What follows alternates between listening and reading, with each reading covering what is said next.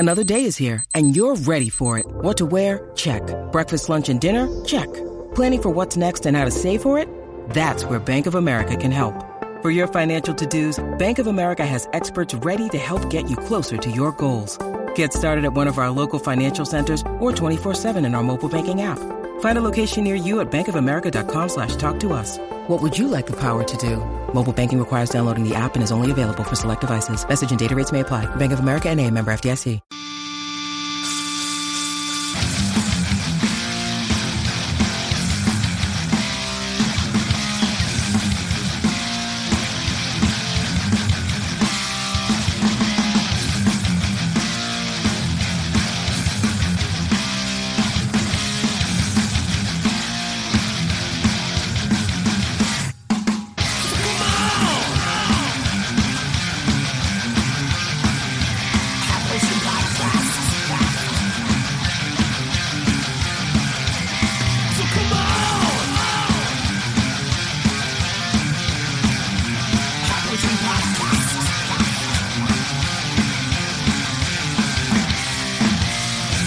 Potion Podcast. I'm your host, Steve Crothy.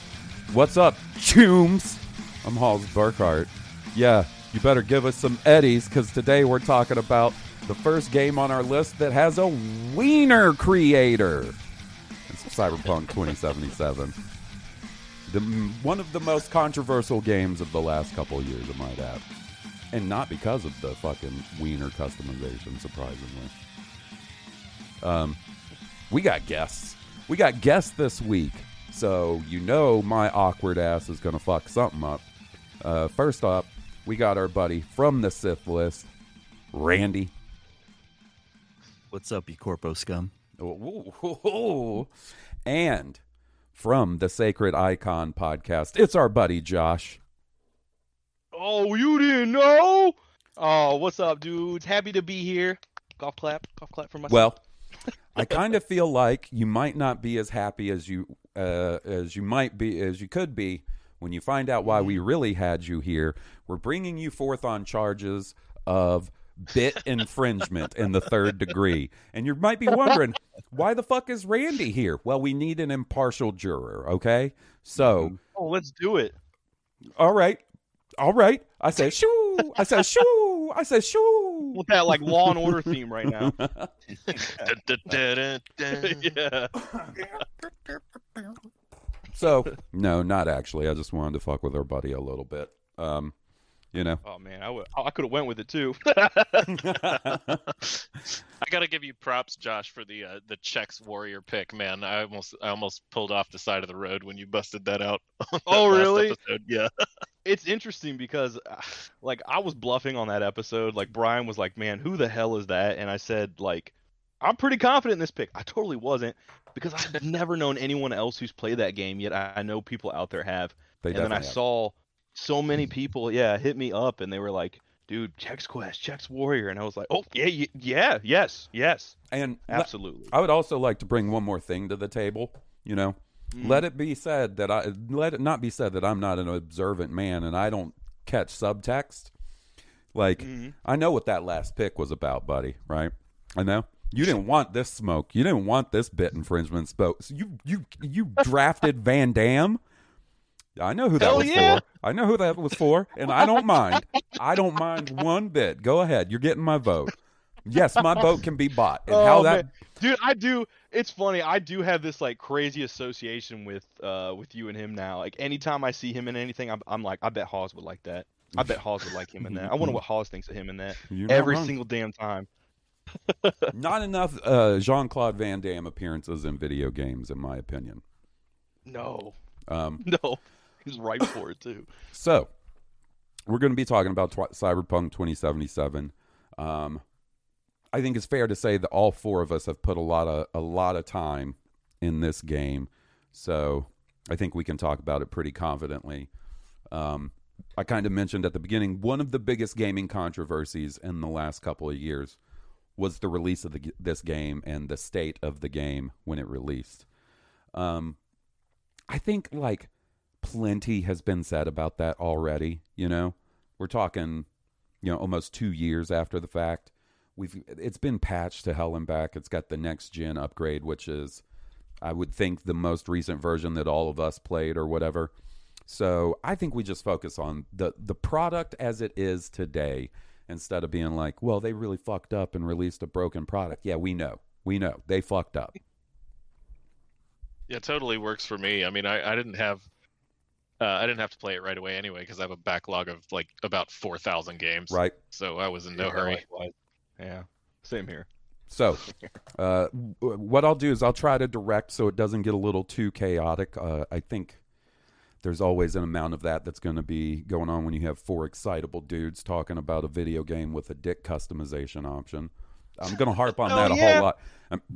And for the record, like, I know the whole idea of being in a video game or having a game with a character customization is like you make the ultimate version of yourself, right?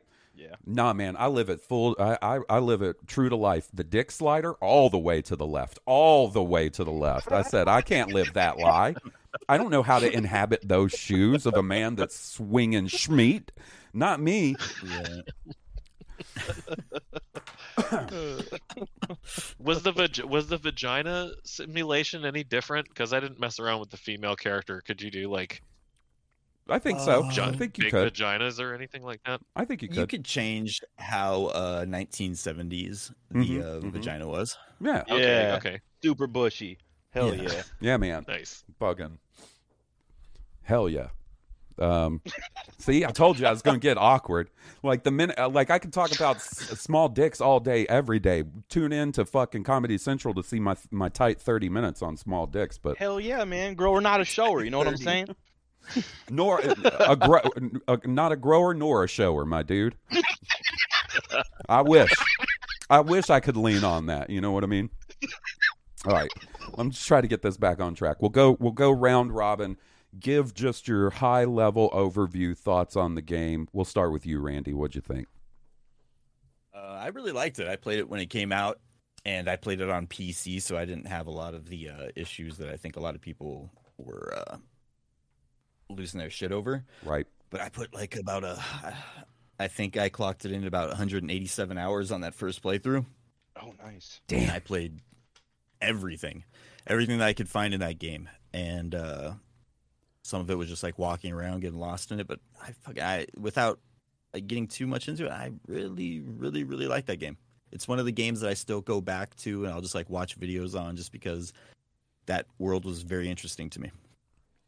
I think that is something that even in the initial release, you know, while so much of the discussion was based on like how bad the last gen versions were running, rightfully so, by the way. Like, I do think it was very shady of CD Projekt Red to release it in the state it was, especially on those older systems. I think that's totally justified, but you know, when I was playing it when it first released, I had a very similar experience to you, Randy. I was playing it on the Series X, though, not PC, but the Series X version definitely didn't have the number of bugs that some of the other versions did. And this was pre the next-gen patch. And I thought that game did a real good job of, at its base, sort of getting the vibe of the Cyberpunk universe across. Yeah, definitely. All right, Josh, what do you think? You just going to repeat what I'll stop. I don't want you to think I'm serious. Like, if I know I can take a bit too far sometimes, and I just felt it happening. What'd you think, buddy? You're just joshing me, Hawes. Oh. I love it. Man, I loved that game so much. I totally get it. Randy, right? Is it Randy? Yes. I'm Yep. sorry. Okay, yeah. I get that, man. That game has stayed with me since I've beaten it. I mean, there's some games I'll beat, and once I'm done with it, or either when I'm like in the middle of it, I'm like, what am I gonna play next, or on to the next thing. Mm-hmm. Oh yeah. And when I beat that one, I was like, man, I wasn't even like super satisfied with the ending, so I went through. I flipped open my guide at that point, and I was like, I'm gonna spoil myself, and I did like 2 other different options just to see what happened, and man, I was like, this was one of the very few like RPGs I've played where I'm pretty satisfied with my ending, but I also was like, man, I don't know if there's like one concise one where I felt like it was like the penultimate like best one or something. But I love that game. Super amazing. I love how it performs now. I'm such a noob when it comes to like frames per second stuff. So like I played most of the game in 30 FPS with the ray tracing on. So did I. And I was like, this is so beautiful. And then like the last third of the game, I was like, I'm gonna see what this performance mode is. And then, whoa, man, it was like a night and day difference. And I was like, I understand now. Like I never understood that type of stuff before, just being a console dude. But like, oh my god, I was like, the future's now. And it was amazing. But I will say, did any of you guys do the Paralis side quest? Mm-hmm. Woo. Definitely. Man, that ending that was my That's a favorite dark- quest in the entire. Dark ass fucking storyline. That one in the river which one one was Paralis? That's was the the, prisoner guy, right? Who's wanting Oh to... yeah, yeah. No, he was. No, the No, senator. he's talking about the senator. Yeah. Oh, okay. Oh, okay. Okay. It was- yeah. I can't remember his name, but his wife was Elizabeth, and you're like supposed to Yep. help him out. Yeah. That But quest that was- prisoner was one was wild. ooh, yeah. Prisoner There were one lots was of- pretty wild. Lots of the Yeah. side quests were really insane in that game. Dude, that in a one good with way. River, where you go to the farm. Ah, Ooh. yeah. That one's pretty good too. Yeah, but I love the game. I think that's what I loved about it the most. Is it was like, it's kind of dark. I had to get in like a good frame of mind to play that shit because it wasn't just like a popping and play like this. I wasn't getting like Fall Guy vibes from this shit at all. No. You know what I mean? No. Like it was. Well, so I do find it interesting, and we can sort of talk about this now, and we'll get Steve's views too. But I think this is a good sort of segue. This is the game that preceded what I consider to be one of the best open world RPGs I've ever played, The Witcher 3, right? And like yeah. the sort of trajectory that CD Projekt Red took with, the first Witcher game, which is fucking rough, my dudes.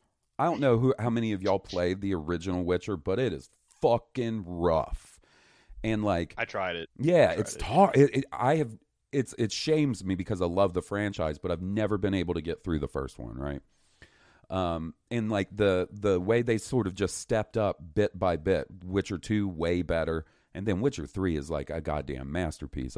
I feel personally, and a big part of that was the writing, right? And the side quest writing was really strong in The Witcher 3, where even though you were doing a side quest, you weren't advancing the main story.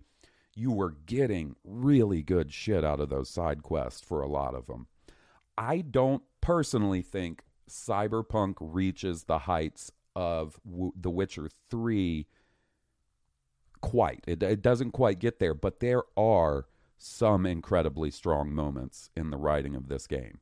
The writing of this game at times toes the line and steps over the edge of edgelord for me a little bit. A bit. That's fair. Yeah. That's fair. There's some times that happens. I get it. It fits the universe. It fits the vibe. But like, I don't know, man. Like, and I always fucking reference this one line because to me it sounds like something I would have written in cyberpunk fan fiction when I was in the 8th grade. But like, there's this part where you're hanging out with Johnny Silverhand and you're talking about some lady, and he goes, the best pussy I ever ate. And it's Keanu Reeves saying that. And I'm like, it gave me douche chills. It gave me serious fucking douche chills. And I was like, that's a bad moment, right? Right. Not hating on the game, not hating on Johnny Right. Silverhand's game, but man, not poorly written, just too edgelord. Yeah. I'll agree with you. The Johnny Silverhand stuff is like introduction to anti-capitalist manifestos. Yeah. Like it's like very just like surface level like fucking anarchist.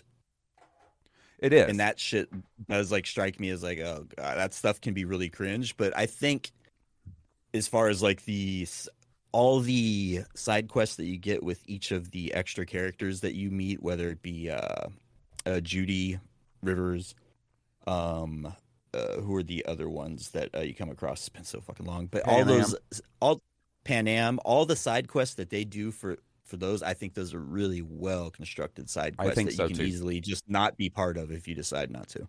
And they're long too. Like, that's something I always liked about The Witcher 3 is that I think they carry over into Cyberpunk in a really good way is the side quests feel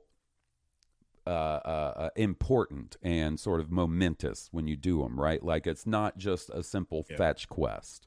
Like they're multi-step side quests where you'll complete and you'll think you'll be done with the quest, and then you'll get, a call or a text 3 days later, continuing that quest on. I really think that's cool. And as they, as we go forward and they release more games, and, I'm hoping they have a bit of a redemption story with their next game, I hope they continue that sort of quest structure, because that really appeals to me. All right, Steve, buddy, high-level overview, what'd you think? Yeah, man, I had a good time for sure. We talked a little bit about the good side quests, but I also really enjoyed the combat. For being for trying to be a hardcore RPG, the combat was some of the best combat I've played in a game like that. It kind of puts Fallouts to shame at this point. You know what I mean? Yeah, the smart weapons were great. I enjoyed those a lot. I spec'd shotgun, and nobody really was able to touch me. I feel like. Oh, go ahead, Hawes. I'm sorry, man. No, you go, buddy. I was gonna say there was a point where, like, at first I was getting my ass handed to me, and then like a good chunk into the game, after going into certain perks and stuff, I was just obliterating. Like I went from like a stealth approach to like I would just jump in there and throw myself into combat in those scenarios and just blast my way through there, and I felt like a god. And it was it was amazing. It gave me that power fantasy for sure.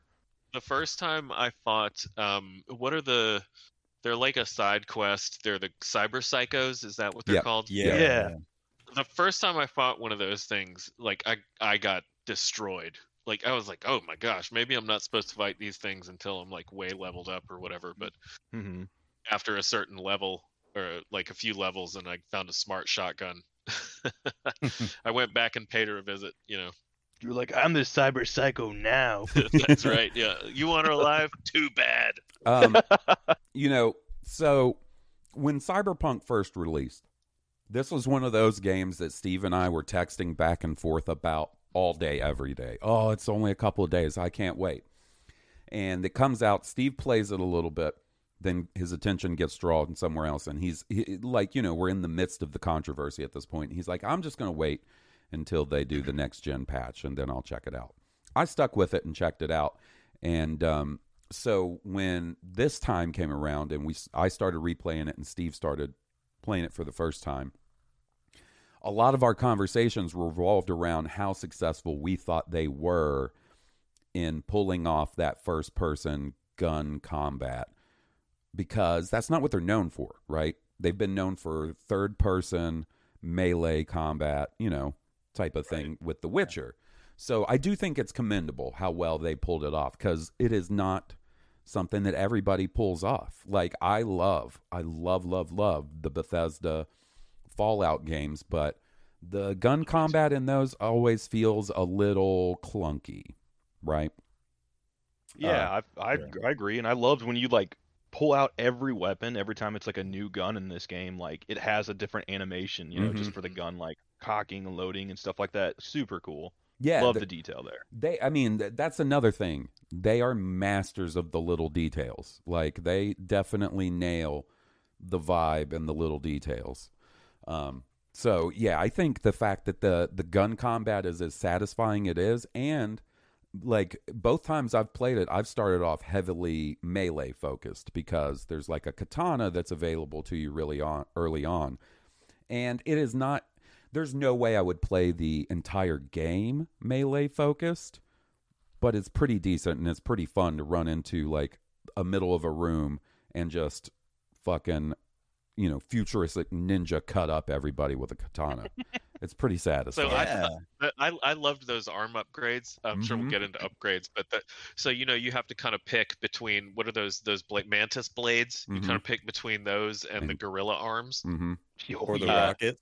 Or the rockets. I went with the gorilla arms because they help you beat up the people in the missions, the boxing missions. Yeah. My God, gorilla arms are a lot of fun, bro. Hitting somebody with that hand banana and they basically just fucking explode the minute you make contact. That's rad. or go flying like Mhm. 50 yards. You know, it's really awesome. Super satisfying. All right. So I figure we'll sort of go in categories, sort of like talking about systems and stuff. When you're talking about an RPG, especially a first person RPG, especially one that doesn't have necessarily a set character design or a set main character like The Witcher or things like that, you got to talk about the character creator. Character creator is a big deal for me in any video game that features it. Steve, what did you think about the character creator in Cyberpunk 2077? It was pretty good. You know, my current favorite character creator is probably still that Demon Souls remake. I just love that one, but I thought this one was pretty good. I don't get like excited about being able to customize a dick or anything like that. Well, you're But you're thought the it only was one. I thought it was funny. I called my wife and to show it to her, and she definitely thought it was hilarious. She wants to create a female character soon, and I'm gonna watch her do that. That's gonna be great. But yeah, I thought it was fun. Pretty smooth experience. Right on. What about you, Josh? Man, I was like kind of torn because I'm the same way. I was like, when Fallout 4 launched, I thought I'd be into it and actually playing by like the first hour. Man, it was like 2 or 3 hours past midnight. It's like 3 a.m, and I'm still like I'm on to create my wife now, like in the game. Like I just switched over, and I was like, I don't know how long she's gonna be in it, but I need to feel some sense of attachment to her. So like I got to make her look some way, this way, that way, and mess with it and all that. And I just jump between both of them. I'll spend like I know anytime I get an RPG with a character creator, I'm usually going to spend the first hour, if not 2 hours, depending on how deep it goes, like messing around with that.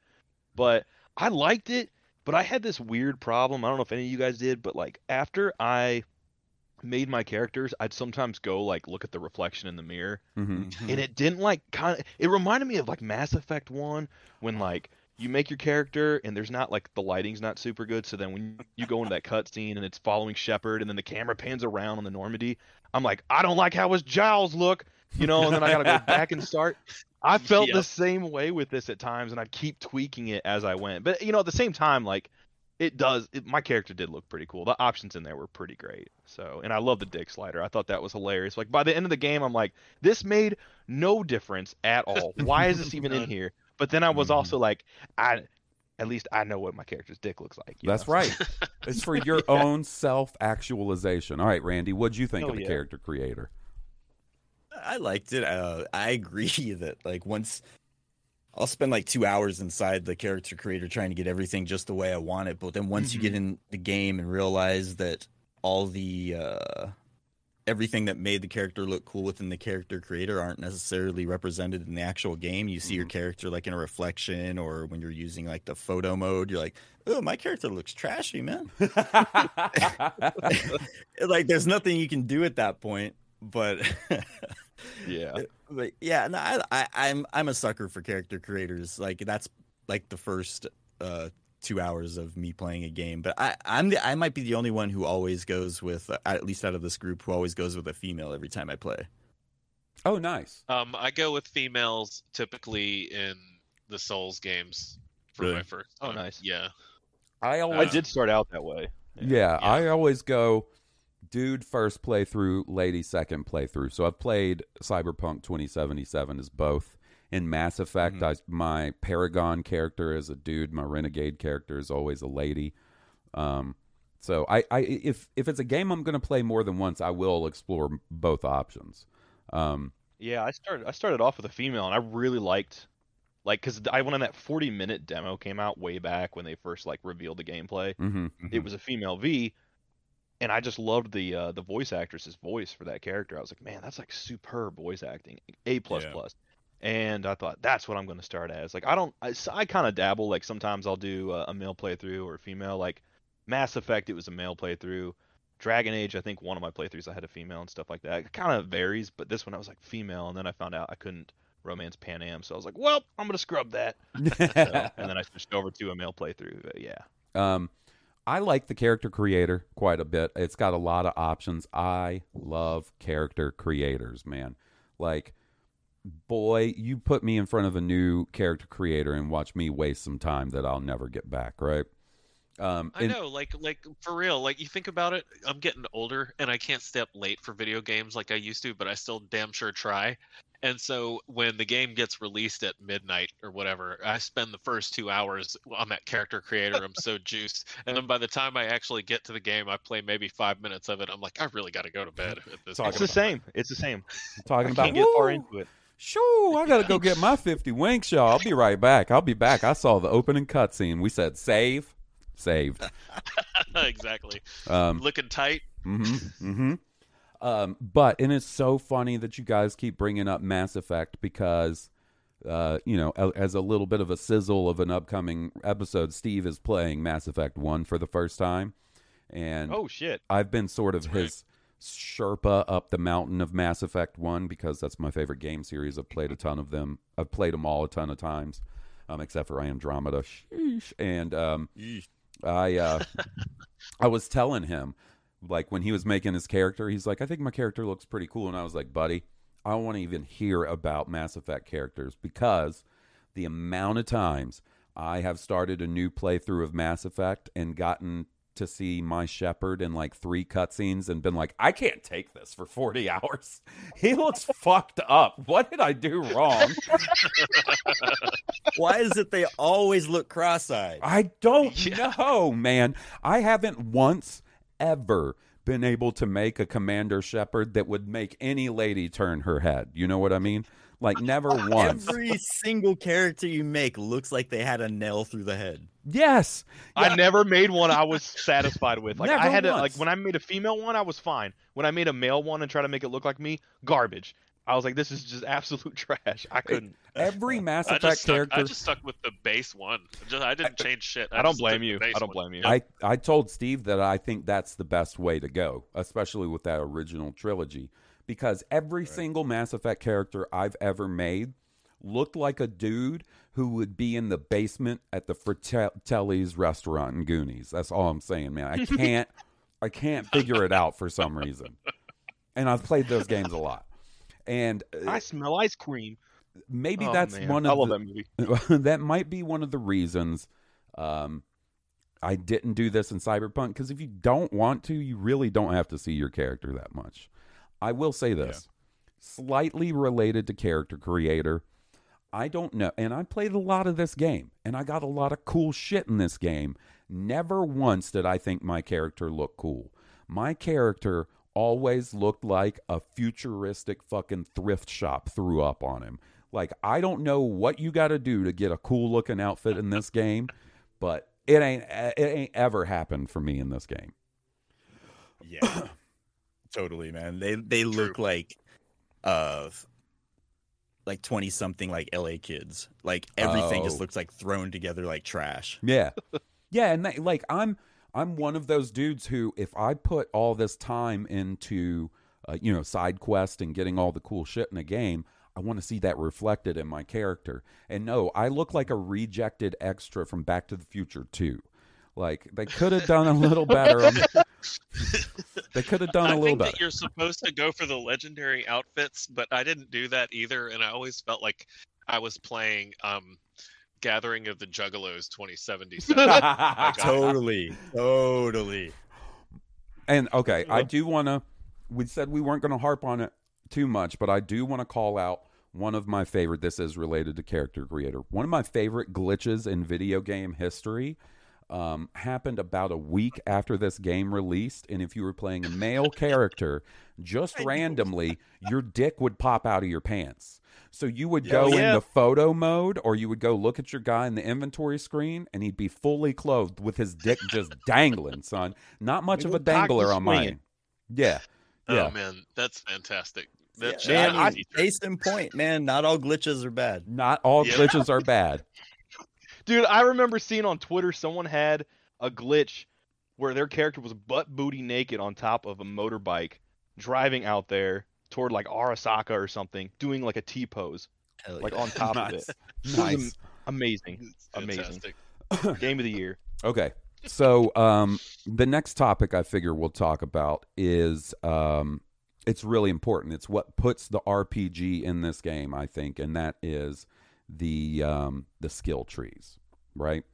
the part of the game where your RPG addicts can get in there, really dig in, assign points, and sort of build out the character that they want to make. I'll address it first this time. I think there's too many goddamn skills. I think the skill trees in this game are too complicated, and I love skill trees. There's a lot of cool ones in there. I'm not saying that it's, that there's not, but there's too much. There's skill trees within skill trees within skill trees. I think they could have pared that down just a little better and made it more manageable. I do think there's a lot of cool ones, though. Not saying that there isn't, and that it's not worth it to really invest the time. But I think there's far too many. What about you, Josh? What do you think?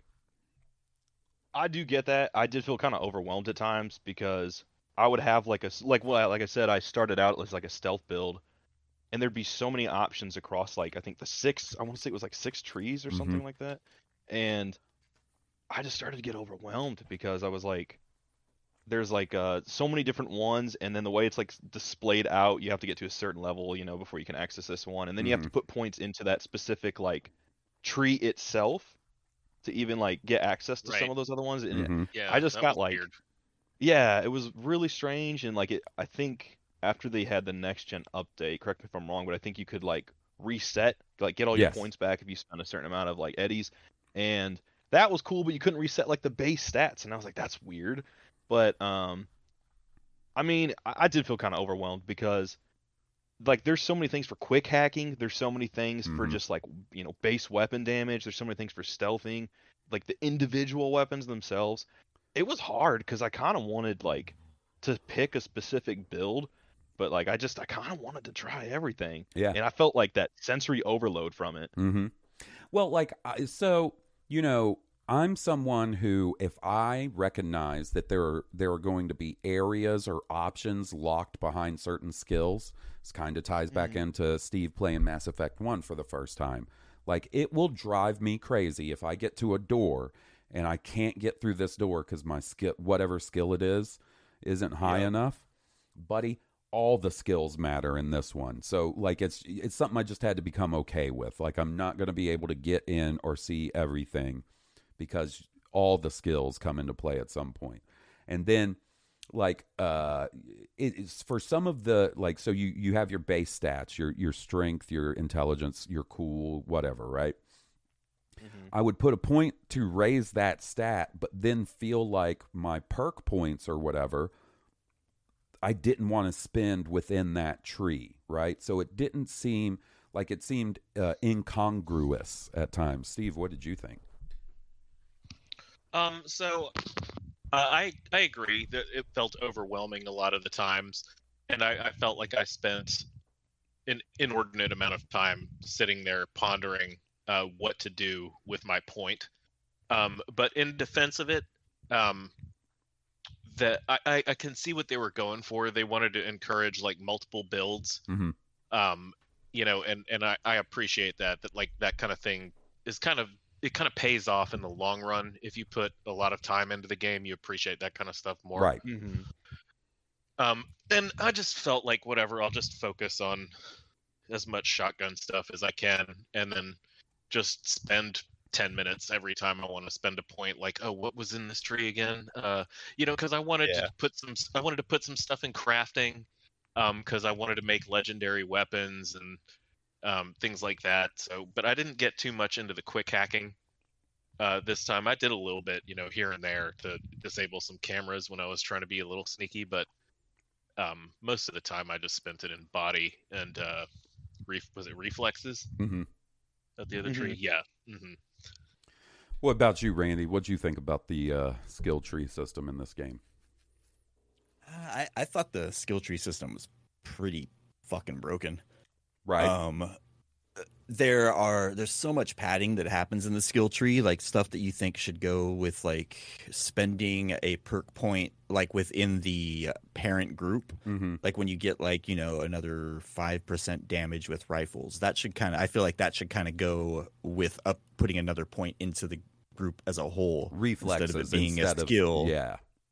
Yeah, there's a lot of padding that happens through that, and then you have something like stealth, where once you've spent like you've went like a third or halfway through it, you pretty much have everything you need from that skill tree, because the things that are being thrown at you from the world don't necessitate you needing to put any more into it. There's a lot of good ideas, but the world doesn't necessarily give you stuff to make use of all the things that are in there, like hiding behind a barricade. Mm-hmm. It's not really ever anything that you need to like force yourself to really invest in. Brawling, you really only need to worry about that when you start going into the boxing matches, Right. because otherwise most people aren't going to use like a melee build. Yeah. I think there's just a lot of that if you look at the bloat that's in the skill tree, that there's extra points for the sake of having a skill tree that looks like it's more robust than it actually is. Yeah, and I feel like I would have been a lot happier with a more focused skill tree that was a little bit more lenient with the spending of the points, because there are times. Then I'll tell you this: the one thing, and this is not just in Cyberpunk; it's in any video game. The last thing I want to feel when I'm investing a point in a skill tree is that I'm investing a point in something that I am not interested in, solely for the fact of unlocking something further in that tree. And I feel like I encountered that more often in Cyberpunk than in some other games. Like, I fully appreciate and like a detailed skill tree that allows you to super hone in on a hyper-specific build of a character. I just think they missed the mark a little bit with Cyberpunk in achieving that. Yeah, I would go as far as say, like, once you go really far into any one of the skill trees, it very quickly breaks elements of the game. Yes. Where, like, if you go all the way through stealth and you have so much power that you can just control everything around you, you no longer are playing the combat, but not to a way to where you feel like you're having the same amount of fun by hacking. Whereas, like, if you go all the way through the crafting skill tree, at a certain point, like, you're turning, like, you're just going to vending machines, getting cans, and turning them into weapons that you sell for 4 times as much. Like, you've broke the economy at that point. Mm-hmm. Right. I think that's kind of true of a lot of the skill trees in this thing. If you do invest in one thing, you end up breaking the game in a way I don't think they necessarily intended, or just didn't think through enough. That you're right. It is incredibly common. Like, do that exact same thing, fully invest in like one tree in Skyrim and any of the Bethesda RPGs, and you're going to break the game, right? Like, so this is not necessarily, I'll get there eventually, a Cyberpunk issue. You're good. You're good. Right. Like, did you guys mess around with like the silencers at all? Oh yeah. Like, if you invest in this silencer stuff, like, you become a crit, like, fucking destroyer, where like you can just do anything you want with the silencer. Like, if you can have a rifle with a silencer and just be a beast in a way that breaks the game. Like, I don't think they intended it to be that damaging. Yeah. Yep. Yeah, it's weird. I felt like a big skill gap because like at first I felt kind of like overwhelmed, like I said, the skill trees, and then like even just so many weapons and stuff. And then like there was just a moment where it felt like I just went from like not powerful at all to like insanely powerful, way like maxed out, even though I wasn't actually maxed out. And I just got to a point where there was several times where I didn't realize like I had like points to put into stuff. I just wasn't paying attention because I just felt like powerful enough. So yeah, I get that. Yeah, like, not to like go too far into this, but like I think the combat was most interesting at those early stages where there were still like territories you could walk into where people were too strong for you, and if you were clever, you could still get through that combat encounter. But then there comes a point where it doesn't matter anymore. Like, you go anywhere, you're just gonna fucking wreck. Yeah, and especially if you're OCD about it, like I tend to be, and you do all the side quests before you start the story. Like, you do every side quest available until you have to do a story thing. Like, by the end of the opening area, that first little chunk of Night City you have open to you, like, I'm leveled up and geared up to a point before it's even opened up to the rest of the open world where there's not much of a challenge left anymore. And like, I'm not looking for a Souls-like experience, but I do want a little bit of a challenge, you know? All right. Speaking of Night City, obviously this is an open world RPG. Maybe one of the most important things with an open world RPG is its setting. So let's talk a little bit about Night City as a setting itself. Randy, we'll start with you on this one, buddy. What did you think of the setting of Night City? I think that's the most interesting part of this game, man. I the agree. city itself, the boroughs, the little like conversations that happen as you walk around, the little side quests that get introduced to you, like the monk who gets captured. Oh my god, that that's one a was good one. fucking. So good. They're just like there's different like ideologies that happen in the different boroughs, like what they represent, like in American culture. It's a very interesting world. I think that we'll need some examples to like deep dive into it, but yes, I definitely like that's my favorite part of this game. Yeah, I agree. The one thing I'll say is, and this is more of a me thing than the game thing, right? When and since I've did this twice all the way through, because I can't help it, when you're in that opening area and you do everything else, because there's a lot of side activities when that opening area is introduced. Right. You don't really get the full breadth and scope of Night City, because I feel like once you get out of that open area is where it really kicks into high gear and you start seeing some personality to the city and the differences between the boroughs and the wastelands on the outskirts and stuff. So I think it is a pretty cool fucking setting. And, you know, I do think we should at least somewhat acknowledge that just like The Witcher, where they were adapting, you know, already established lore and characters and stuff, this springs from a pen and paper RPG series called Cyberpunk 2042, I think. I can't remember. But regardless, like, you know, they had some of the at least groundwork done for them at this point, but they executed it really well, I think. If you've ever wanted to play the closest thing to like a Blade Runner RPG, this is kind of the closest thing, you know. Before I would say it would be like a Deus Ex game, might come kind of close, but I think this achieves that better. Josh, what did you think about Night City? I loved it. You know, it's weird because like I like on one hand I feel like there were times I felt it's a little hollow and lifeless. Like even though there's so many people passing by on the streets and stuff, and they have those random conversations, but there was just as many other times between like the inner city areas where it just was like super populated. The soundtrack was fire, you know, and I'm driving really fast and you know, and I'm just seeing all the different aesthetics, you know. You're going out to the Badlands and it's just all like the boonies out there. You get out to like Pacifica and it's like this rundown, decayed, you know, what was going to be like a promised land essentially out there, and it's not, you know, and like all the different aesthetics tonally was just really great. I felt there was a lot of varied detail out there. Right. But I loved, man, it was tough. It got to a point where I just stopped driving to missions, and sometimes I would just walk around just because I started picking up random side quests like that monk one and stuff, and I was like, what am I missing, you know, by driving? So yeah, I loved it. I loved it.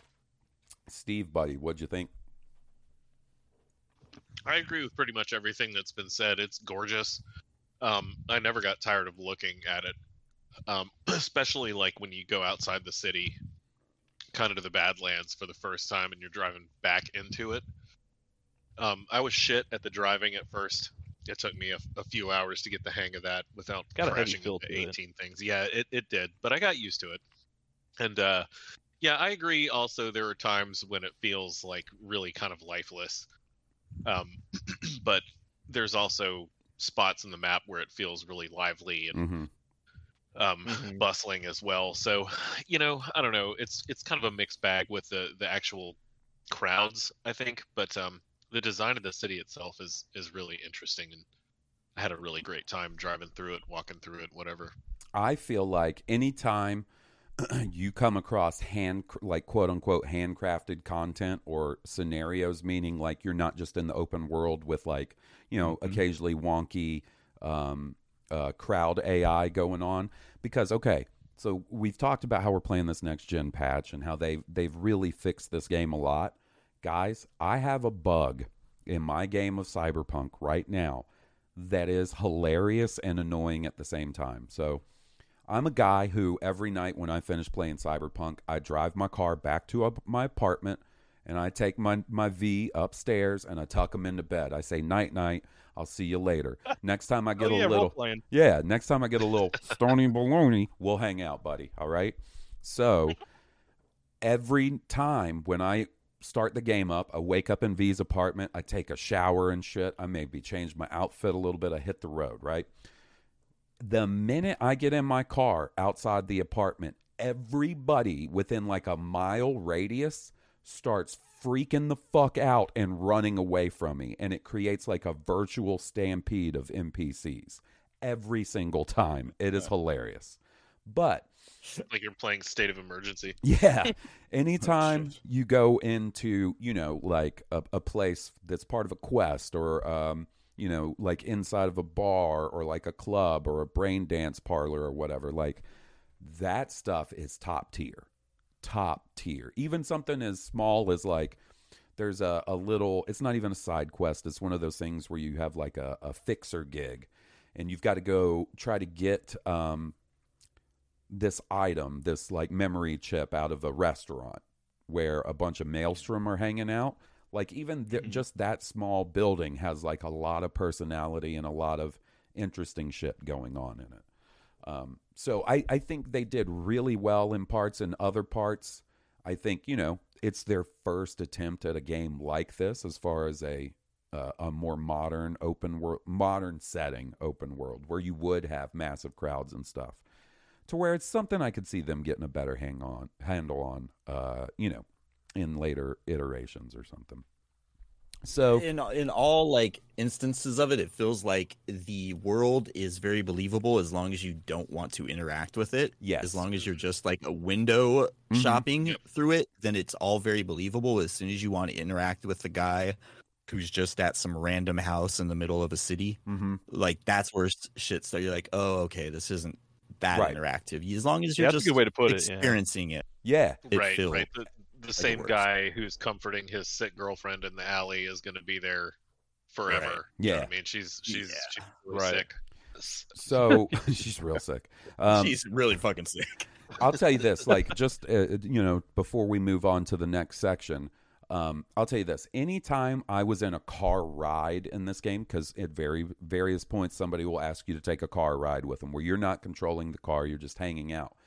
It'll eventually will give you the option to skip to the end of the car ride. Not me.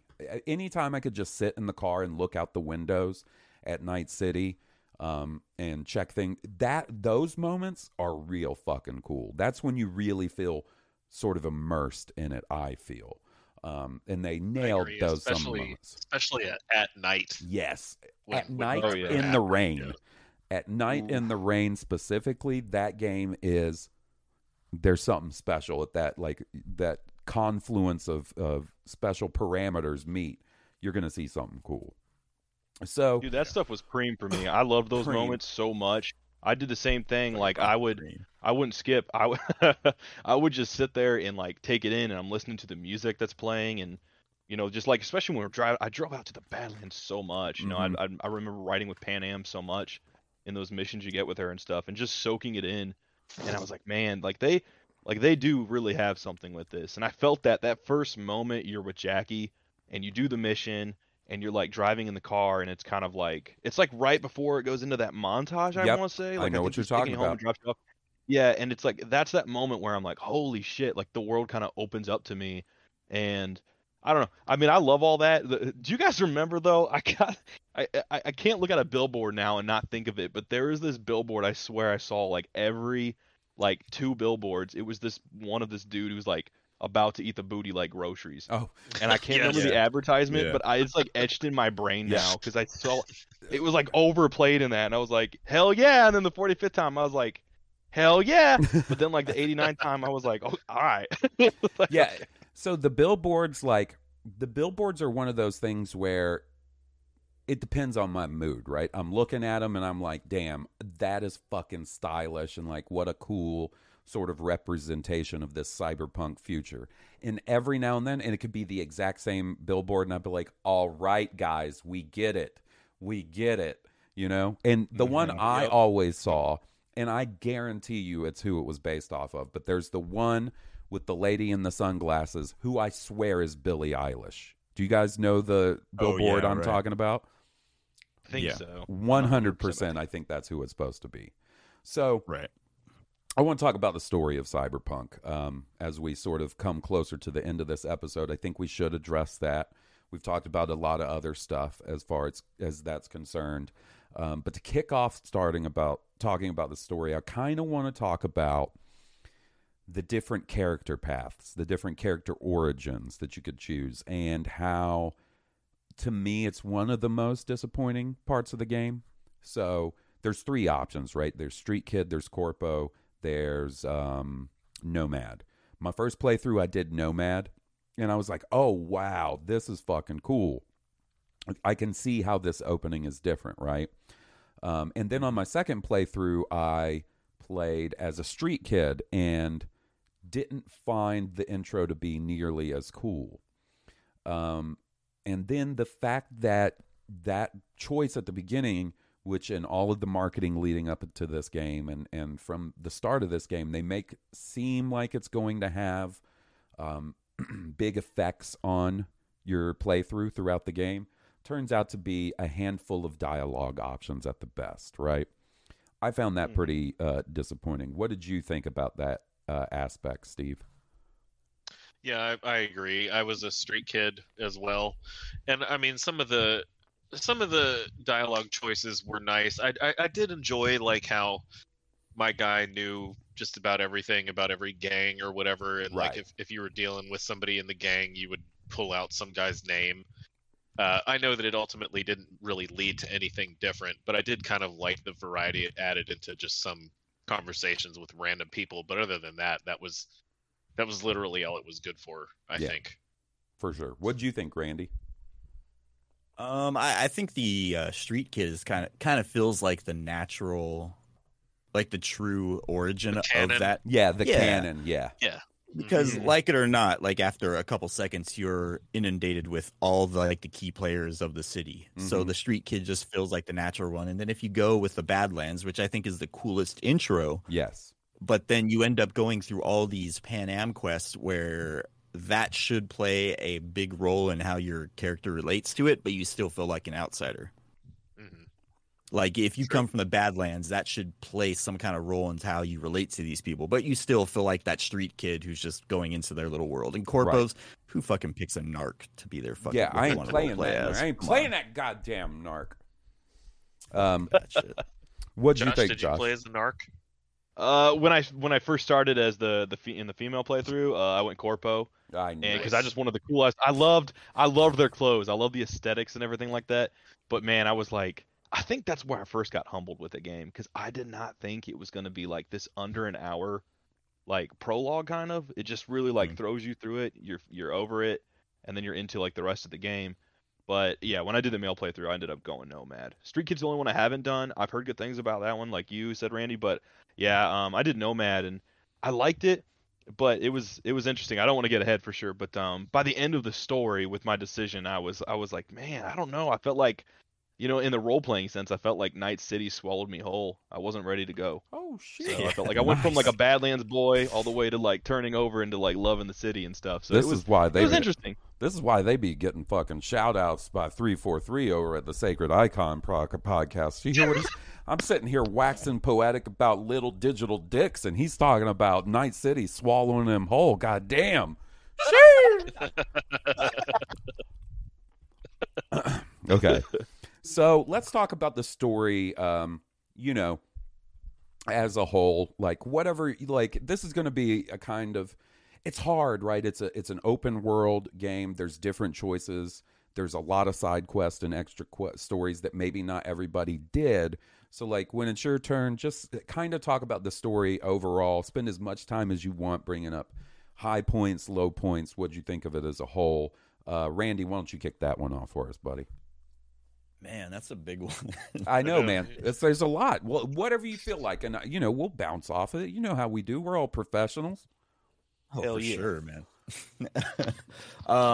I think the stuff that sticks with me with that story in particular is the stuff that's happening on the periphery of, like, the things that end up happening because this world is taken over by corporate values. Like all this stuff of like harvesting people's organs on the side, selling experiences of people through the brain dances, like the fucking rural ass like patriots that live like outside, but the still like hillbillies. believe like like I think those things are like the story things that are really interesting to me. And going through the whole Evelyn Parker Judy storyline, I think was probably one of the highlights as you go into like the human trafficking element of the city and meeting like that really fucking sleazy splicer.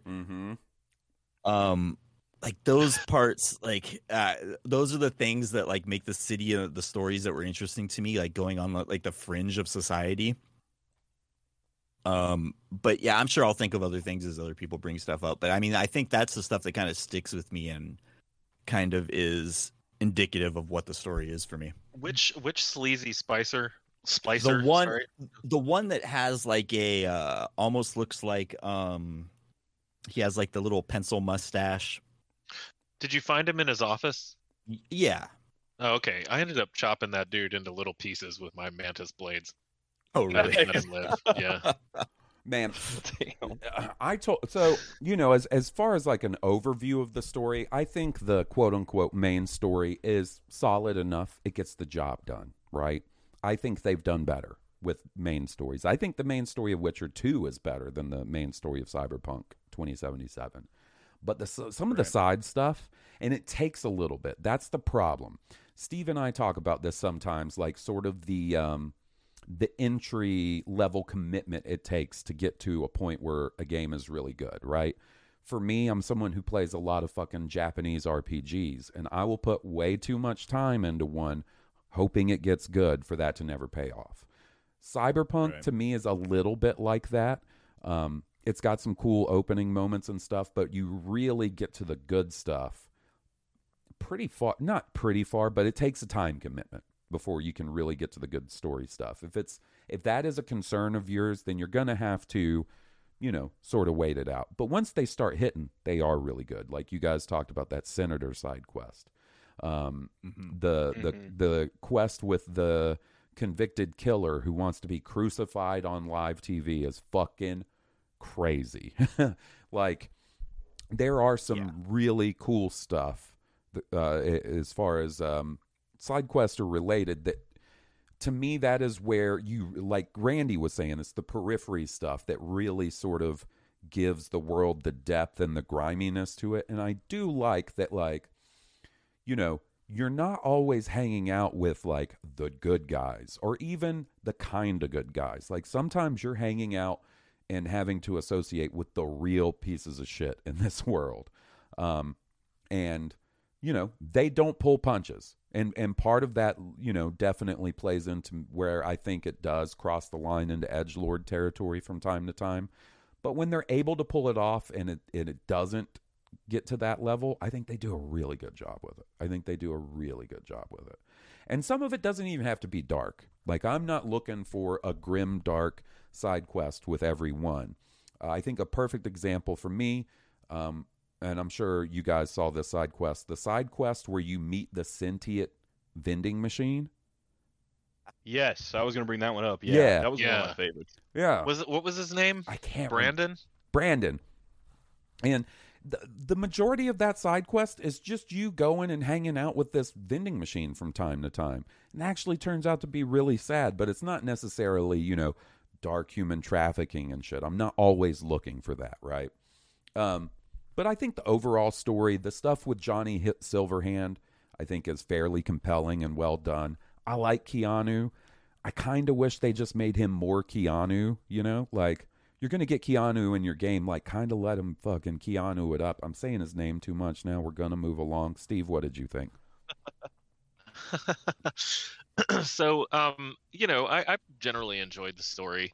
I wouldn't say it was my favorite CD Projekt Red story or anything, but I thought it had some pretty good beats. I enjoyed the Takamura stuff. Yep. You know, the heavy Japanese influence on some stuff there, and I really enjoyed that. Like the part where you're having to kind of navigate this parade of floats to try to get him in the same room as this the guy's sister, and you end up getting attacked by the other guy in a really badass suit of armor, and there's lots of cool shit. There was also the side quests with the cars that I wanted to make sure we brought up. Oh, the Delamain? What are those cars called? The sentient ones? The Delamains, yeah. The Delamains, yeah, and you have to find a bunch of his rogue cars through the city, and there's one that you find who's like really, really creepy. He's like out in this car graveyard, like in the middle of the car graveyard. You know the one I'm talking about? Mm-hmm. That part was cool, man. That was really cool. That one sticks with me.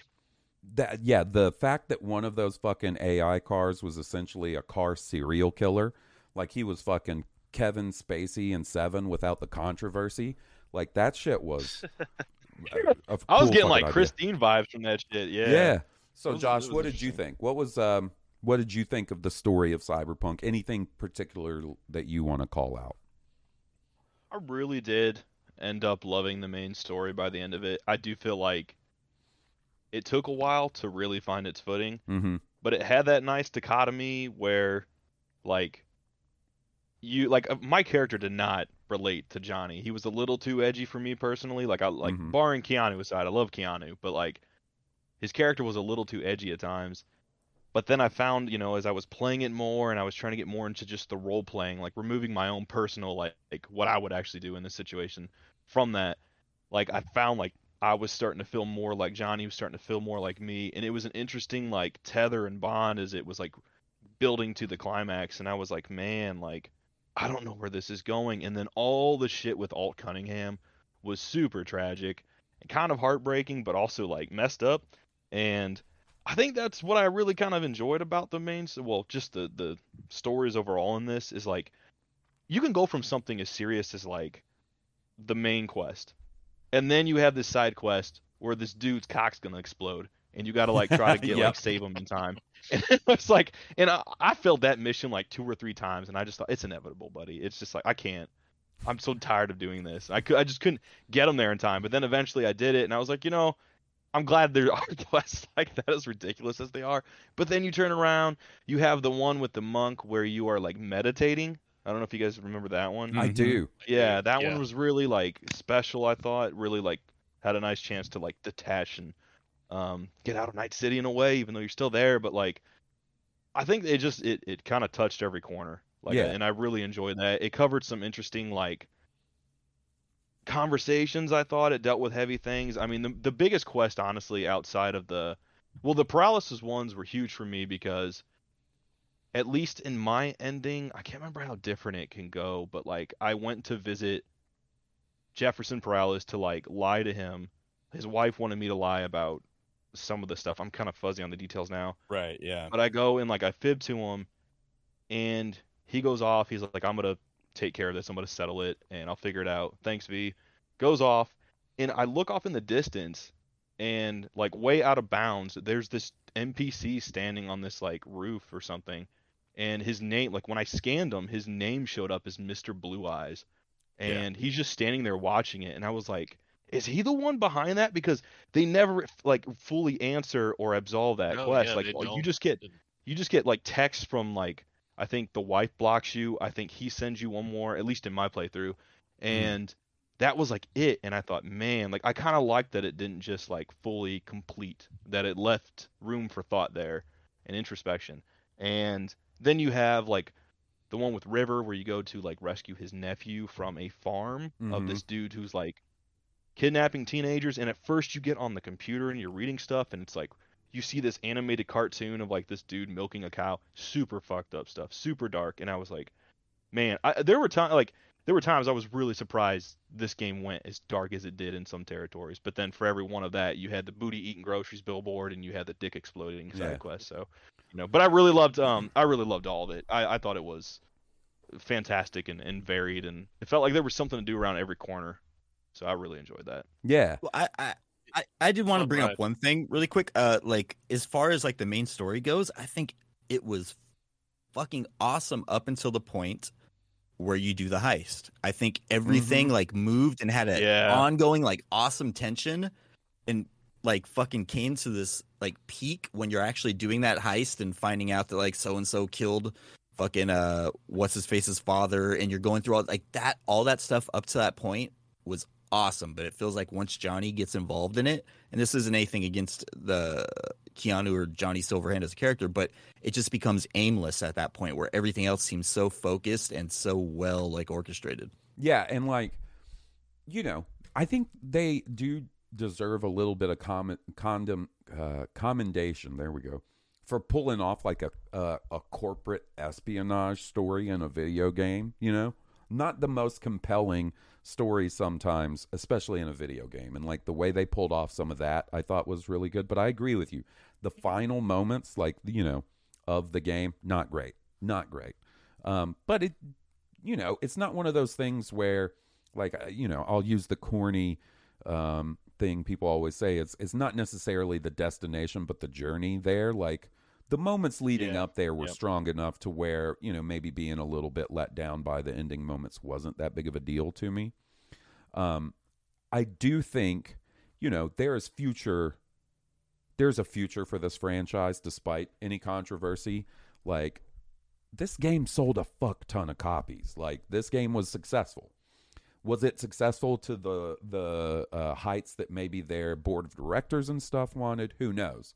But I think they'll take another crack at it, and I think I could see further iterations of this game in this universe honing in and sort of tightening up like they did with The Witcher 2 and 3, and I think you could be in for something really special at that point. Whereas I think this is a really good game. It's not going to be a game that makes it anywhere near like a favorite list of mine. I enjoyed playing it. I thought, you know, it had a lot of strong elements, some weaker elements, but I think with further work and iterating on this concept, I think they could really get something special. Can we just really quick talk about weapons? We didn't get a chance to talk about weapons. Let's talk about weapons, and then we'll call it a night. You go for it, Steve. Kick it off. Yeah, man. I just wanted to know if anybody had any of the not the legendary weapons, but the kind of signature weapons that they liked that you could get from the special quest. I really like this special katana you got early on. Yeah, the katana was cool. Mm-hmm. Man, I don't think I really used any of that. I switched. I never really stuck with anything. I kind of switched it up a lot, but I liked using dildos to beat people up. That was fun. Love that but like, I can't ever turn down the opportunity to at least try that. But no, I mean, I love Johnny's pistol when you get it. Like in those flashback sequences when you're taking down or you're trying to take down Arasaka Tower or whatever, and you got his pistol, dude. Oh my god! Like, I just felt like a beast. I was like, man, I hope I can level my character up like this, because God, it felt amazing. Just one-shotting everybody. Yeah, I was like, holy shit. Yeah, it was awesome. Did you guys mess with the sniper rifle, the Overwatch? Yes. That was one I used. I didn't. It was That's one the that you get from the Pan Am walls, quests, right? Yeah. Mm-hmm. You could see through walls and snipe through walls. That gun was badass. Yes, I used that one. I did not even realize it could see through walls. Damn, I missed out on that. Yeah, that was a really good one. I think the smart weapons, like, once you really, like, you get the hand upgrade or whatever that lets you use those, and, like, you're running and you're just shooting randomly and the bullets are arcing and nailing headshots and going around corners, or like Randy's talking about with that one gun shooting through walls. Like, that shit is real cool, man. And you get like the double jumps, or you're jumping up high in the air and just like it's really cool. The weapons, I think, are really cool. It takes a second though. It's another one of those elements of the game that you got to invest some time into before you really unlock its potential. And I saw it firsthand with Steve. Like, the first few nights he was playing and we'd be on the headset talking, he'd be like, the combat's good, but like, I don't know, it's, you know, I'm not seeing what's special about this. What, right? Right. Absolutely, yeah. And then those smart weapons definitely helped. Yep. And then the minute he unlocked those, I get off work one day, I pop on the Xbox headset, and he's like, man, I am fucking digging Cyberpunk combat. So, like, it happens. You just got to give it some time. It does take an investment. Did you guys ever get Skippy, the talking gun? I love one of my favorites. Near the end. Love Skippy. Skippy rules. Awesome. And how you can change Skippy between lethal and non-lethal And Yeah. I tell you what, when it came time to give Skippy back to his owner, I didn't want to do it. I didn't complete the quest. That is how much I like Skippy. I was like, you staying with me, pal. There you go. All right, guys. Well, I think we covered just about everything. I mean, probably not. This is a huge game. We could have talked forever, but I ain't trying to keep you guys all night. I got shit I got to do myself. So, before we go, Josh, buddy, why don't you tell everybody where they can hear you do your podcast magic every week? Yeah, thanks, man. It's a huge honor to be on this podcast. Love you guys. You guys are super awesome. I look forward to you guys every Monday, so this has been great. I do a weekly podcast with my friend Brian on the Sacred Icon podcast, where we talk Halo, sometimes talk about some other stuff. And that's every week. You can find us at Sacred Icon Pod. My friend Brian at Brian's Bane, couldn't do it without him. And I am at Jedi Knight Joshi on Twitter. So yeah. Yeah, guys, you should check them out, right? You should. If you listen to any other Halo podcast, what the fuck is wrong with you? You're listening to the wrong one. Check out Sacred Icon. And Randy, I love you for that. Yeah, man. Randy, buddy, where can they hear you? Where can they follow you? So on and so forth. You can find me on Sith List related endeavors. I do youtube.com/the Sith List, where we do reactions to TV shows, trailers, all that nonsense. And then we do a weekly pop culture podcast at sithlist.com. And where can they follow you on, like, your socials, like your Twitter? They can't. They cannot find me online. I am not online. Okay. Okay, cool. We'll go with that. So, guys, speaking of socials, you can find me and Steve anywhere, bruh. You can find us on Twitter at Stone Cobra, that's Steve, at Blue Harvest Pod, that's me, at High Potion Pod, that's his podcast. Leave us a 5-star review, please, for the love of God. Leave us a 5-star review. I'm tired of begging, man.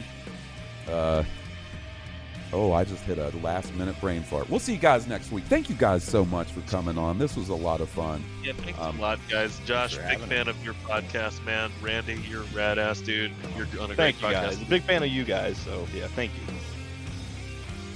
You guys take care and have a good night. Yep. Talk to y'all next week. Bye.